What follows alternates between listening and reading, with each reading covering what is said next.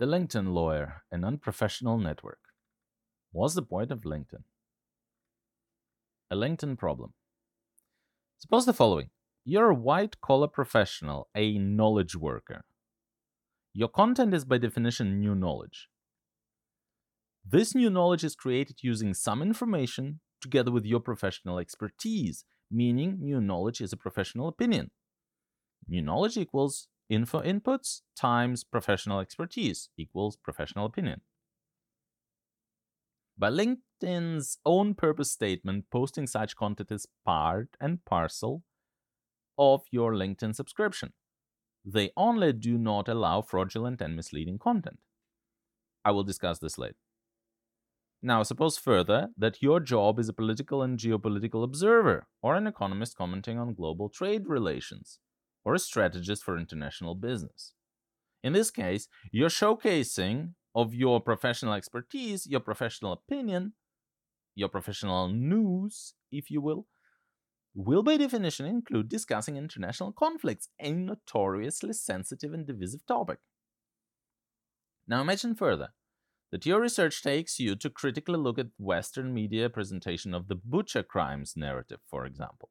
And based on the cumulative Western and Ukrainian mainstream media presented evidence alone, so nothing else, no Russian evidence, just Ukrainian and Western, you conclude that 1. There is no credible evidence that Russian forces had anything to do with the alleged war crimes in Bucha, and 2. There is overwhelming, in your opinion, evidence presented in the Western and Ukrainian mainstream media and on Ukrainian far-right social media to implicate some pro-Kiev forces in these war crimes. Now you've supposed all that, right? Now suppose further that you post this analysis on LinkedIn and the link to your own platform, and somebody raises a complaint with LinkedIn that you're posting quote-unquote misinformation. In this very hypothetical example, what's LinkedIn to do? And now, business games.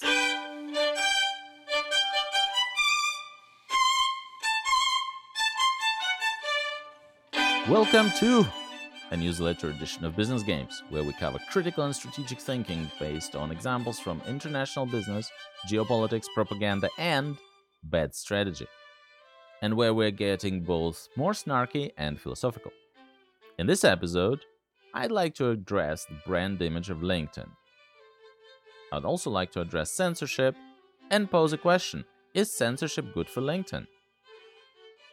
As usual, feel free to disagree with my position, but please read through to the end or listen through to the end. It won't be long. This is a short post. Now, what's the point of LinkedIn? LinkedIn's purpose. All of this is a hypothetical thought exercise, so bear with me. We want LinkedIn to reflect the best version of professional life. This is a community where we treat each other with respect and help each other succeed. LinkedIn's publishing platform is an ideal forum to develop and strengthen your professional identity by sharing your knowledge and expertise in your job. It will be tied to your professional profile. Now, these are both from LinkedIn's professional community policies and publishing platform guidelines, respectively, where LinkedIn implores the following. They say, remember to be professional and don't post anything misleading, fraudulent, obscene, threatening, hateful, defamatory, discriminatory, or illegal. A site that's called What is LinkedIn? How can I use it? States, well, it's not a site, it's a page on LinkedIn's site. Now they state, a complete LinkedIn profile can help you connect with opportunities by showcasing your unique professional story through experience, skills, and education.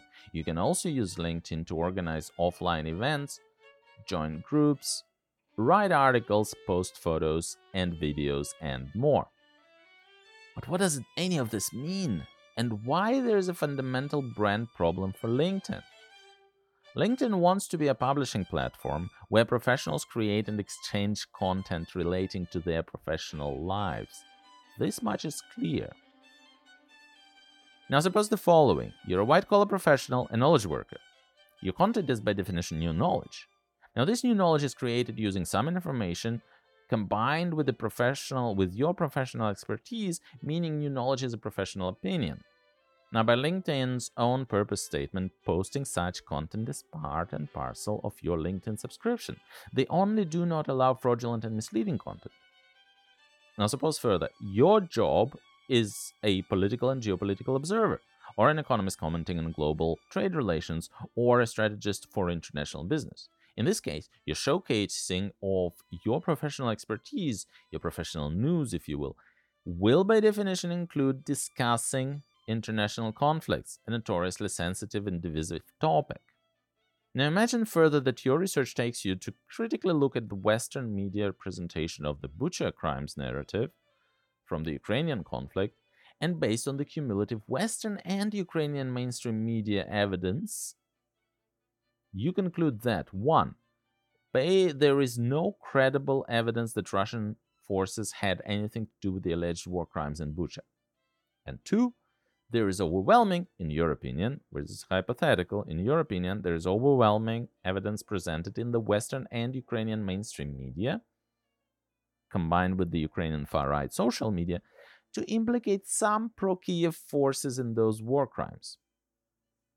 Now suppose further that you post this analysis on LinkedIn with a link to your own platform, and somebody raises a complaint with LinkedIn that you're posting misinformation. In this very hypothetical situation, what is LinkedIn to do? That's a LinkedIn problem. Damned if you don't, damned if you do. Now, no matter what LinkedIn does, there is no winning, okay?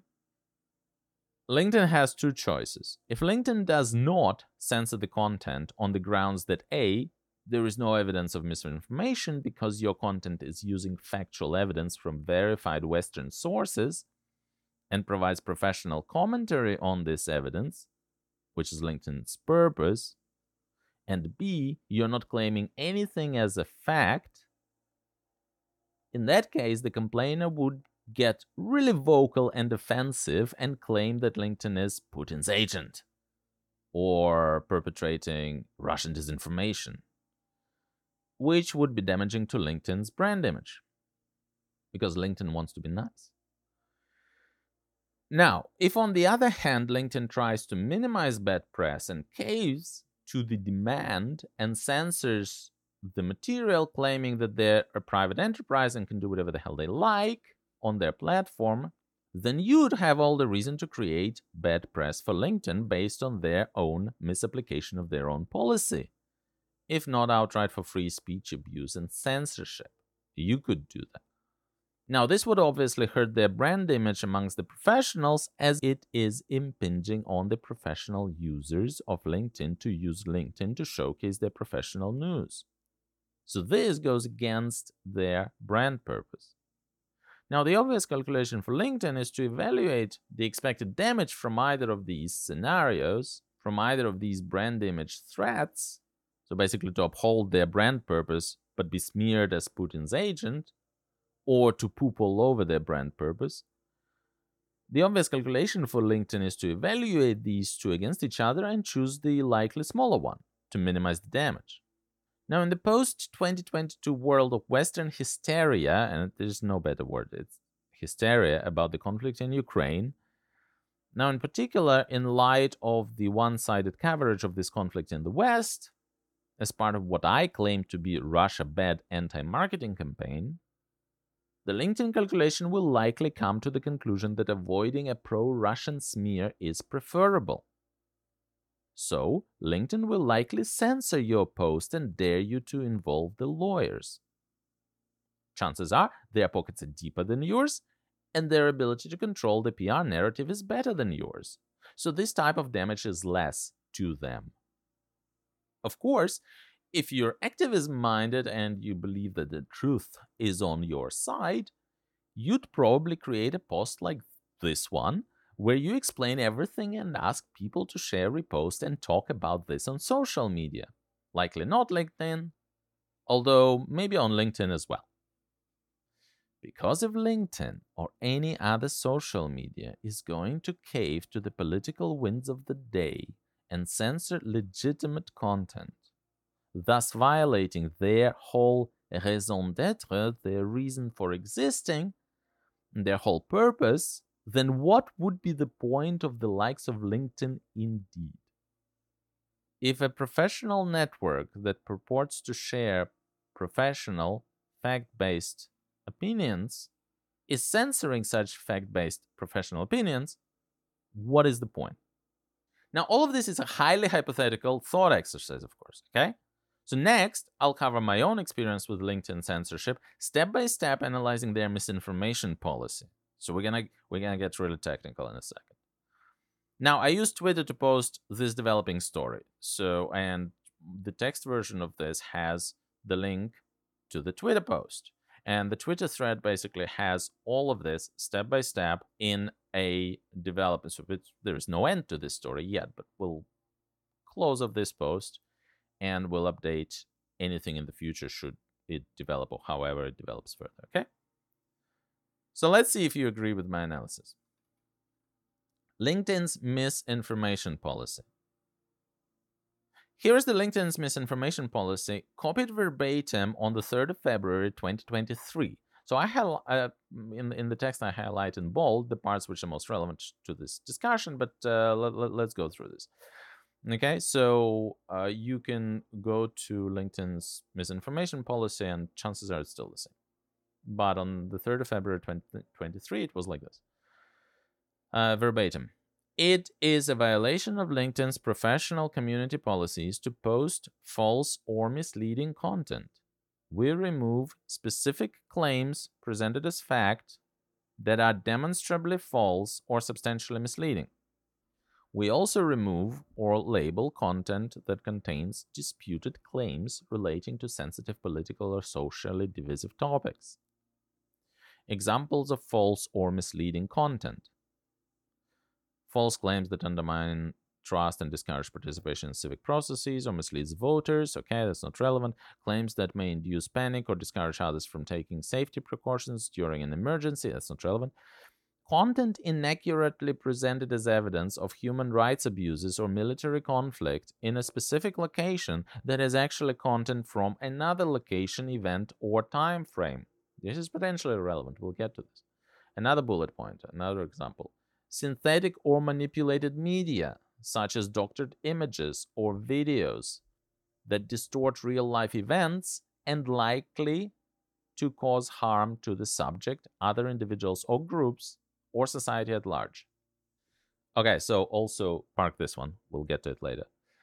Then we've got content that promotes harmful remedies or miracle cures, claims or statements that directly contradict WHO, World Health Organization. And then there's also a whole bunch of COVID-19 claims, okay? So none of the COVID-19 stuff relates to anything that we're discussing with, so I'm not going to read that. My posts on Bucha and Mariupol humanitarian corridors, okay? So sometime during the week of the 23rd of January 2023, I put up the following post on LinkedIn referencing my article, Mariupol and Bucha, Narrative v. Reality, with its link and its artwork. So you probably by now know the article, and you know what it says. The post was as follows. If we're connected on LinkedIn, then you likely know me professionally as an outstanding analyst. I'm banking on using this reputation to get you to read the evidence and analysis I present on Mariupol and Bucha. I understand that in the current environment, where peer-reviewed academic research into 2014 Maidan by a Canadian-Ukrainian academic can be censored for political reasons, it might be difficult for you to allow yourself to comment on or otherwise engage with this piece. Just read and think for yourself, is all I ask. From May to July 2022, I researched and drafted this article. With the new evidence from AP, so Associated Press / PBS Bucha quote-unquote investigation released in October 2022, as well as the recent politically motivated censure of a peer-reviewed academic article in a premium journal targeting a Canadian-Ukrainian academic researcher who showed, beyond any reasonable doubt, that the massacre in 2014 Maidan was perpetrated by the Ukrainian far right as a false flag operation to frame Yanukovych. So given all of that, I have finalized the draft and am comfortable with the presented material as solid. As an aside, not as factual, as solid. Back to quoting. I have exclusively used the Western and Ukrainian mainstream media information, plus one Al Jazeera. So there is zero Russian propaganda in here. What is in here is the application of the analytic and critical thinking principles to openly available information in order to separate fact from fiction. This is possible to do even by using one-sided, severely biased sources. The outcome is clear. In these two instances, shooting at Mariupol, humanitarian corridors plus Bucha, there is overwhelming evidence that these were perpetrated by the forces associated with the Kiev regime. There is no credible evidence that the Russian or Donbass troops had anything to do with these. Read and comment on the facts, please. How would you process the evidence I provide? Do you agree or disagree with my analysis? Ad hominem attacks will be blocked and reported. Support my work by becoming a paid subscriber, blah, blah, blah. That's it, right? Hashtag Mariupol, hashtag Bucha, hashtag Ukraine conflict, critical thinking skills, la da da da. Okay? Now, does LinkedIn know what they're doing? Let's again review and potentially most relevant bits of the LinkedIn misinformation policy that could maybe be applied to my post. And let's go step by step. Number one, we can rule out all and any item relating to healthcare or COVID-19. Number two, content inaccurately presented as evidence of human rights abuses or military conflict in a specific location that is actually content from another location, event, or time frame. Now, that's a big fat nope. I haven't done it. All the human rights abuses I covered were from the same location, event, and time frame. I didn't present something from another location, Syria, as an event in Bucha. Didn't happen. So that bullet point does not apply. Number three, synthetic or manipulated media such as doctored images or videos, blah, blah, blah. Now, what happened was I presented material from The Guardian, NBC News, SBS News. I showed exactly how it was doctored and manipulated. So the material presented on The Guardian, NBC, NCB, SBS was doctored and manipulated, and I showed exactly how they did it. I also showed the real, unedited video and highlighted exactly how The Guardian, NBC News, and SBS News manipulated it. So what I did do is I called out the Western media on manipulating media, and I present direct evidence of such manipulation. Apart from the above, I have not provided links to much media at all. And where I do, they had not been manipulated. So I most certainly do not manipulate the media, right? So this point cannot apply to remove my post. Number four, post false or misleading content. Okay, I do not post false or misleading content. I merely present the points made in the Western mainstream media, and I apply critical thinking and ask questions of these points, or I take them apart where they don't make sense. Like, for example, the Washington Post claiming that the Russian troops shot at their own location using unguided nail-like cluster munitions called flechettes, which makes no logical sense unless the Russian troops are suicidal and insane. Okay, so that's what I do. I say, okay, the Washington Post claims this. I don't think it makes any sense because XYZ. And I present the XYZ and I present what they post. So I do not post false or misleading content unless to challenge it. But then I'm very specific about it. Number five, specific claims presented as fact that are demonstrably false or substantially misleading. Okay, similarly, I do not present any claims as fact, let alone those that are demonstrably false or substantially misleading. If anything, I show that many claims made by the Western and Ukrainian media about the alleged war crimes in Bucha and Mariupol are demonstrably false or substantially misleading Now, in order to make my case, I use Western and Ukrainian media pieces themselves, their earlier articles, and I make sure that my arguments are based on verified material. So examples include Denisova's lies about rape, for which she was later dismissed by the Kiev government. So Denisova was a Kiev government official, and she was dismissed by the government of Kiev for spreading lies. I also use Amnesty International report on pro-Kiev soldiers effectively using civilians as human shield. I use the quotes given by the Kiev officials to the Western media, basically admitting that they use civilians as human shield, or at least that's the interpretation that I say. I give the quote and then I say, how else would you interpret it, etc., etc. So the things that I present are definitely not claims presented as fact. I claim things presented as claims, and I present the facts where they are facts. So where the interpretation of the fact is not crystal clear, I present several alternative explanations and call on the reader to make up their mind. For example, who could shoot at the Mariupol humanitarian corridors? Well, technically anybody could. Here are different scenarios. What do you think? That's the kind of analysis that I present. It's an opinion. Now, I'm very confident that that opinion is correct, but I'm not saying it's a fact. I'm saying it's an opinion. Now, again, none of what I write can be misconstrued as an untrue claim presented as fact, because I do not present anything as fact. It's clearly an opinion. I do present some things as facts, but in those cases, I have several sources of verification. Like, for example, the things that I do present as a fact is that the humanitarian corridors had been negotiated and then shot at. Both sides agree on these two items as facts.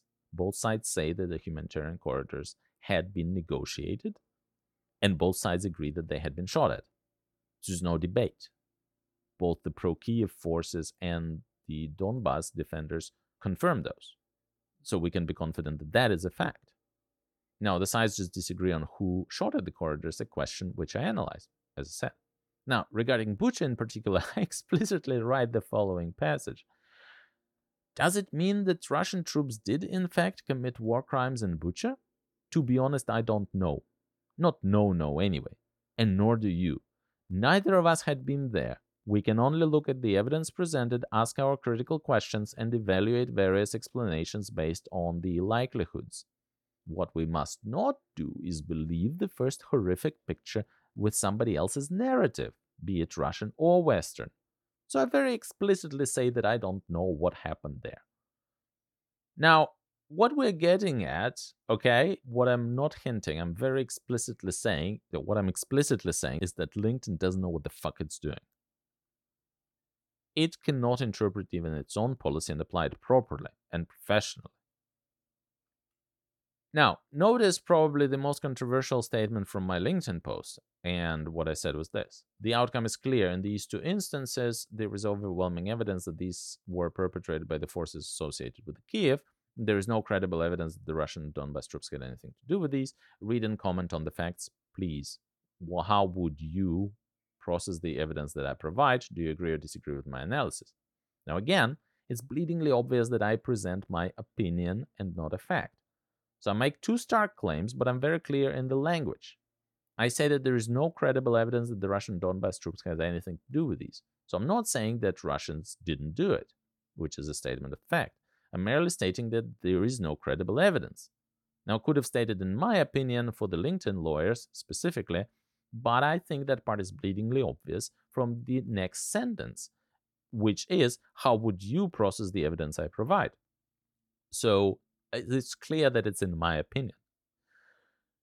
Now, and the second outcome is that there is overwhelming evidence that these were perpetrated by the forces associated with the Kiev regime. Again, because I immediately invite people to read what I present and tell me how they interpret the information provided, it's immediately obvious that it's my personal opinion. Now, I write elsewhere, what is in here is the application of the analytic and critical thinking principles to openly available information in order to separate fact from fiction. So it's an application of analytic and critical thinking principles.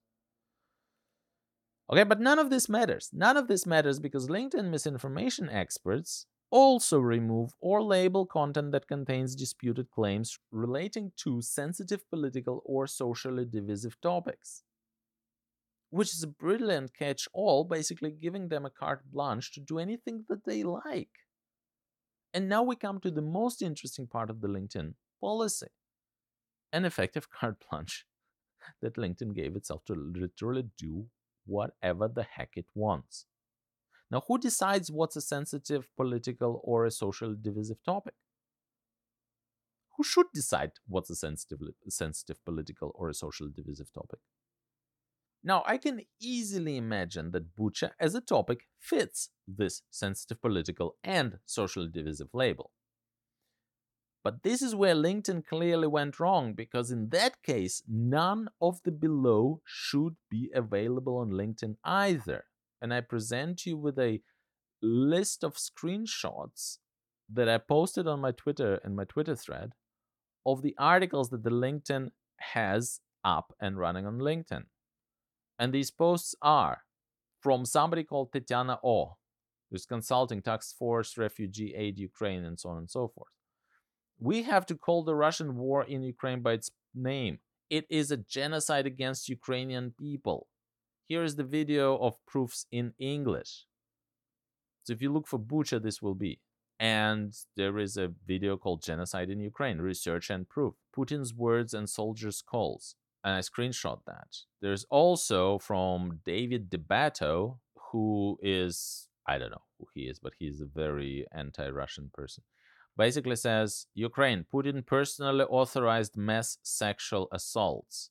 And he's presenting evidence from Denisova, who says that the orders to rape were given by Putin personally. I don't know where, who can believe this shit? How do they know? Do they listen to Putin's calls? Have they heard Putin say personally that I order you to rape? And in any case, Denisova had subsequently admitted that all of this is a lie, and yet this post is still on. It's a 9-month-old post, and it's still up on LinkedIn. Now, that is clearly a misinformation. It's disinformation even. It's a lie presented as fact. It's a lie. We know it's a lie because Denisova, who is quoted here, admitted that she was lying about it. She was making shit up. And I covered this in my other article, in the New York Times disinformation article. But here it is, up on LinkedIn. Mariana Kozintseva said that real-life Hunger Games are now being forced upon Mariupol residents after first being bombed by the Russian liberators, in quotes. They are now starved to death. And she presents a photo of traps for pigeons. There is Anna Shapoval, who is a person with an alternative data strategy, something or other. Basically presents a photo of mass graves, which is not clear where the hell these mass graves are. And it says hashtag genocide, hashtag Russian terrorism, hashtag Mariupol. None of this, okay? So all of these posts clearly fall under the LinkedIn's own misinformation policy. Well, some of them vaguely and some of them definitely, like the Denisova lies, clearly fall because it's presenting a lie as a fact. And the other stuff is, could be considered, these are very highly incendiary and posts about sensitive political and social divisive topic, right? And so my point is this: if my post is being censored, then why are these still up? And I'm not saying that they should be censored. I'm saying is that what I'm explicitly saying is that LinkedIn does not apply its own policy consistently. So to sum up, to the question, does LinkedIn know what they're doing? The answer seems to be no, they do not. At least insofar as it relates to the application of their own policy, they fail miserably. Because either the concrete parts of their policy do not apply to me, making their policy misapplied, or their carte blanche, we do whatever we like, part of their policy is applied unevenly. But maybe that's by design. It could be. As I already said, it probably is. They probably decided to roll with bullshit application of the misinformation policy just to minimize the other type of threat. But it still highlights how unprofessional they are. So if it's by design, which could be, so in that case, a professional network does exhibit an incredible level of unprofessionalism. Go get a lawyer. So when I finally bugged LinkedIn enough via Twitter, hey, public shaming works, they did get back to me via a ticket with this. And here's a quote of what they wrote. They said, if you believe we have made a mistake in removing a piece of content, you can request a second look. Well, duh, I know that. So this process is initiated through a link present in the email notification, blah, blah, blah, blah. Once you've requested the second look, our trust and safety team will review the content again and notify you via email of the results. That will be the final decision regarding the restoration or removal of the content. So, okay, I've done that. That's Captain Obvious speaking. It's like, sure, yeah, I figured that much out. That's not the point. So that was not helpful. But they also included this. This is really, really funny. They said, we will not be able to interpret the LinkedIn user agreement or professional community guidelines. If you require clarification of the LinkedIn user agreement or professional community guidelines, you may want to consider engaging a legal professional. Okay, so this is where I get really snarky. So first of all, cheap shot. Clarification is not a word, okay? So professional network should invest in trained professional personnel, or at least a spell checker, okay? It's a Microsoft social media. It's Microsoft owned social media, so they have Word at least for free. So, it's clarification, Muppets. Second, I have, okay? My legal team is really good and want to do free stuff for me on this, okay? It's fun for them. So LinkedIn can expect a legal letter from them in the near future if we do decide to go that way. And don't worry, I had generated a significant amount of business over the years for my legal team with all the client contract negotiations and whatnot. So this one will be pro bono, okay? They do want to take a stance against censorship and for free speech. And by the way, the policy that I presented is not rocket science. Legal professionals do not need to read this. And when they do read, they come up with exactly the same outcome, or they came to exactly the same conclusion as I did, which is LinkedIn doesn't know what they are doing. They're censoring stuff willy-nilly in contravention to their own policy. Now, personally, I think LinkedIn should be able to interpret their own policy, if so asked. Because I tell them, step by step, none of this applies. If it does apply, let me know where. Though then I reread what they wrote, and upon closer reading, maybe by writing, we will not be able to interpret the LinkedIn user agreement or professional communities guidelines, maybe by writing that, LinkedIn quite literally meant what they wrote, as in, they're simply not able to interpret their own guidelines. They just can't, because they don't know what the fuck they're doing. That's a possibility. It was the end of snarkiness. Whatever, I'm petty sometimes. Now, a couple of thought exercises, right? The pondering exercises. So this is where we're getting a little bit philosophical. So as I promised, it will get philosophical and snarky. We got snarky, or snarky and philosophical. We got snarky. Now it's philosophical. Let's ponder free speech and the law. So apropos nothing, or maybe something, here's an interesting website. What does free speech mean? Okay, so this is from the United States federal courts, with examples of rulings of what does and does not constitute free speech. It's really good. So here I read the website and I copy it. It's a very short website. Among other cherished values, the First Amendment protects freedom of speech.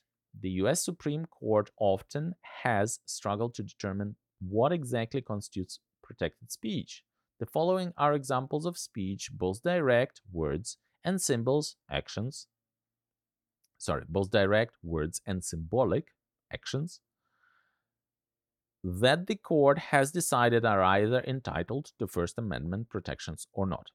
The First Amendment states in relevant part that Congress shall make no law abridging freedom of speech. So freedom of speech includes the right, there are bullet points, not to speak, specifically the right not to salute the flag. There is a case of West Virginia Board of Education versus Barnett, 319 U.S. 624 from 1943.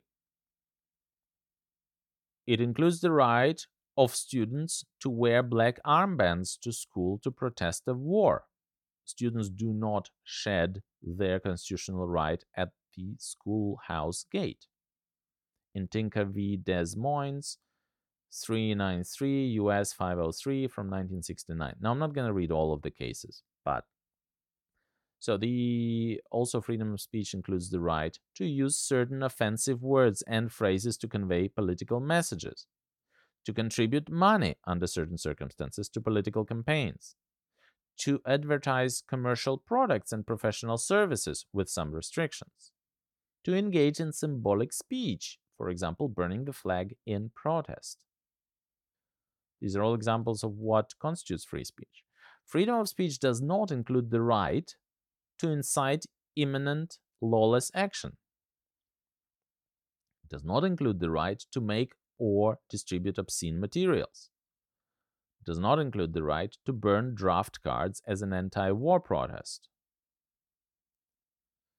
It does not include the right to permit students to print articles in a school newspaper over the objections of the school administration.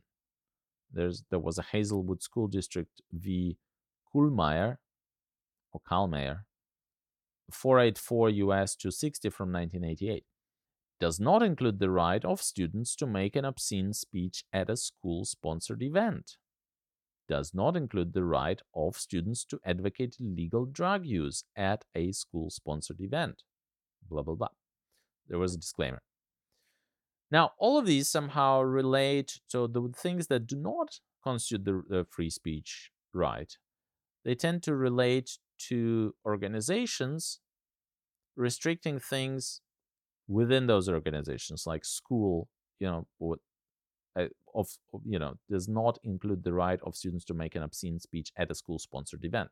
So if school sponsors event, the school has the right, or if the school publishes a newspaper, they have the right to not print some articles. Okay. So let's ponder a bit more censorship and brand value. So the law is there. It's an interesting one. It's misunderstood and largely debated. In general, I find that the existence of the law and the existence of that debate is a good thing. It's a healthy thing, and I'm just gonna leave that information there. So let's ponder censorship and brand value. Okay. So I covered most of this above, but let's do a little bit more in depth, and let's have a couple of bullet points and ask some questions and thoughts about that. So there's 1, 2, 3, 4, 5, 6, 7, 8, 9 bullet points. And then we're almost done. Number 1, is free speech important? So yes, I think it is. I've come to believe that it is one of the most important rights we have, and not only for the individuals, but also for the society as a whole. If people are able to speak their mind and debate, the truth is discovered, problems are solved, issues are discussed. If, on the other hand, people are censored or they self-censor, issues fester, problems don't get discovered and solved on time, and conflicts can brew and blow up into violence. Number 2, should LinkedIn uphold free speech? Well, it very much depends on what they see themselves as and what they want to be. I believe there should be some free social media, and maybe that's Twitter. Maybe one could say that LinkedIn is a private enterprise with its own rules. It makes the rules, and we can like them or not like them, whatever. It is, after all, a professional network. Now, I'm not sure I necessarily agree with this, but let's assume that for the time being, that LinkedIn as a professional network and freedom of speech isn't their number one priority. So to answer, should they uphold free speech? I probably would, but maybe they don't, and that's fine.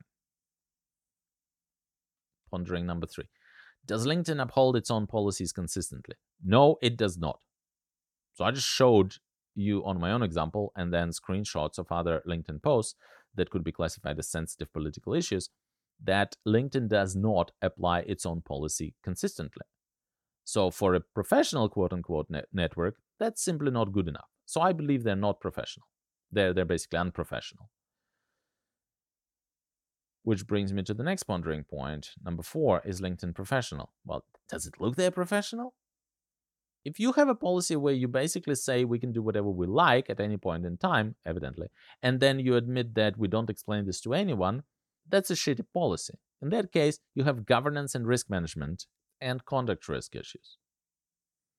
Number 5, does censorship of analytic opinion fit into the LinkedIn's brand? Well, I'd claim not. I already made that claim. If you want to be a professional network amongst office professionals, the so-called knowledge workers, providing analytics on / thinking about / professional opinion on the current affairs is part and parcel of the job. LinkedIn's target audience literally lives off this type of content. And now you censor it? So my job is an analyst. My work product is literally analysis of markets and strategy. And now you censor my work product? When you say that it's your brand, it's your purpose to actually allow for that type of product to exist? By doing so, you literally starve me of my ability to showcase my skills. What is then your brand as LinkedIn exactly? I claim such behavior by LinkedIn is damaging to its brand, or should be damaging to its brand, and I will make sure that it is damaging to its brand because they are going exactly against their stated purpose. So either you state the purpose differently or you act coinciding with that purpose. Don't bullshit. So such behavior by LinkedIn is damaging to its brand as a professional network. It's an unprofessional network. Number 6. But of course, LinkedIn isn't a purely professional network, is it? It's very much an activist network of a certain kind of quote-unquote activism. Let's call it wokeness. And I'm not passing judgment, I'm merely stating the obvious. This goes back to the woke washing / greenwashing / CSRing, so corporate social responsibility-ing of capitalism over the past, let's say, 5+ years, especially. But larger than that, is probably since the 2008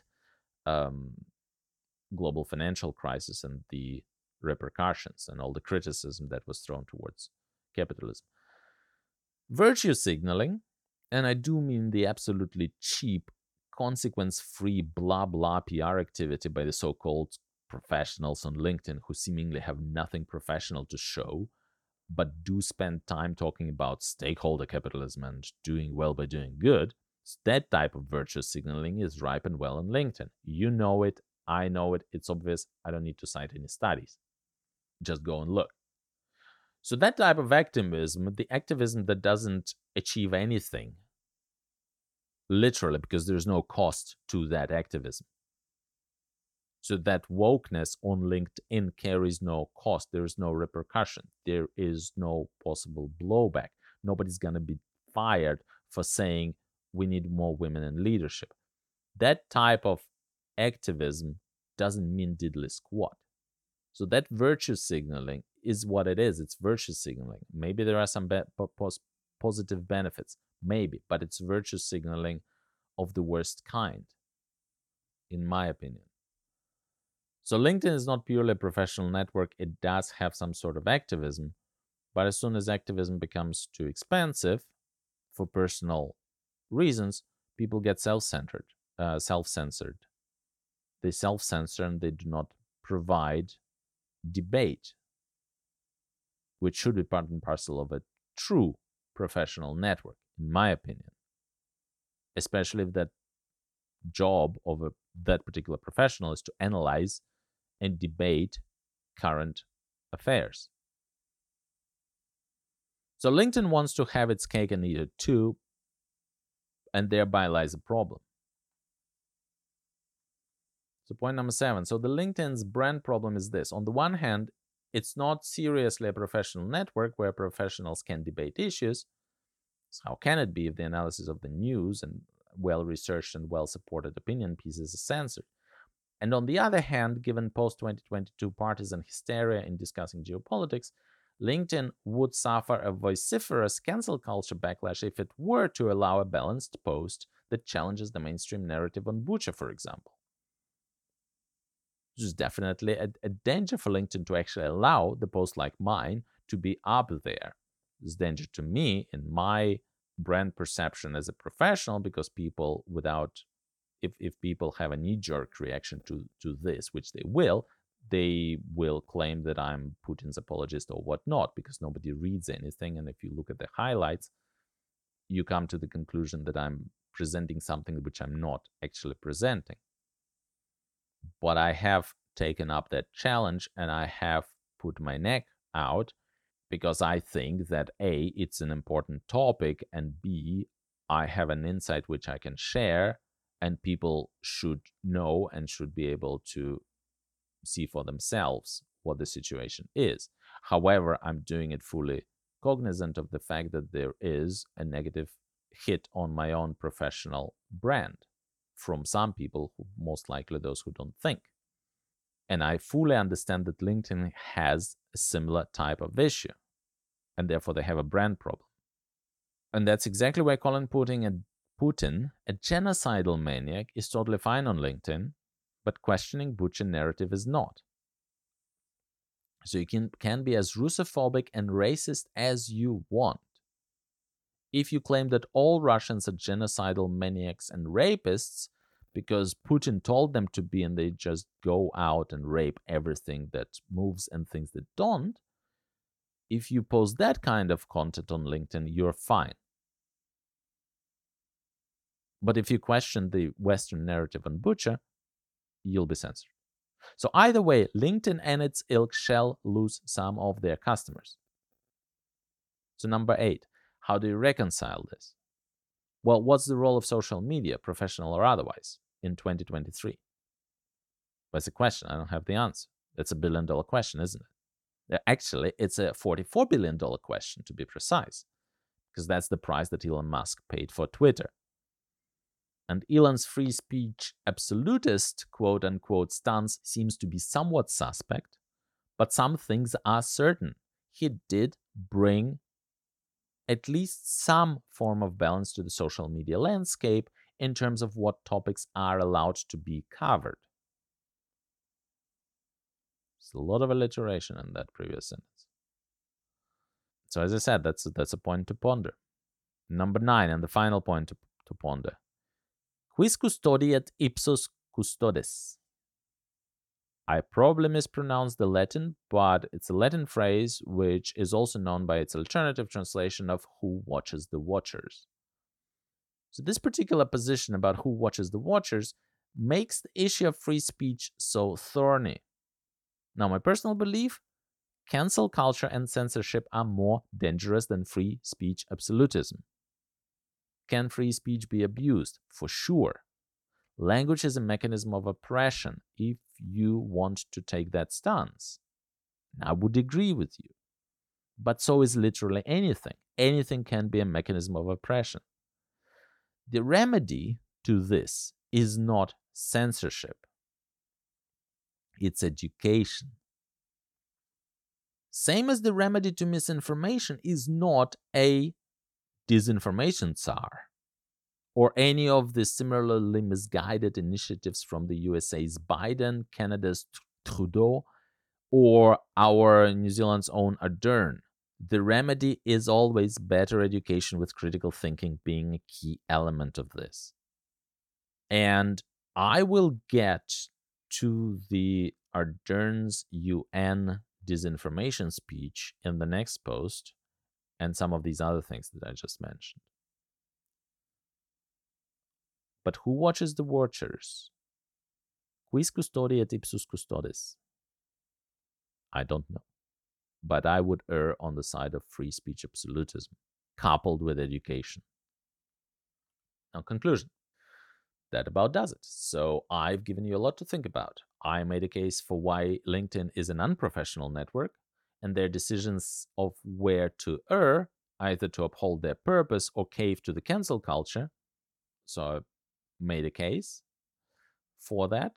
It seems through their actions, they've chosen the latter, okay? So I can't say I blame them.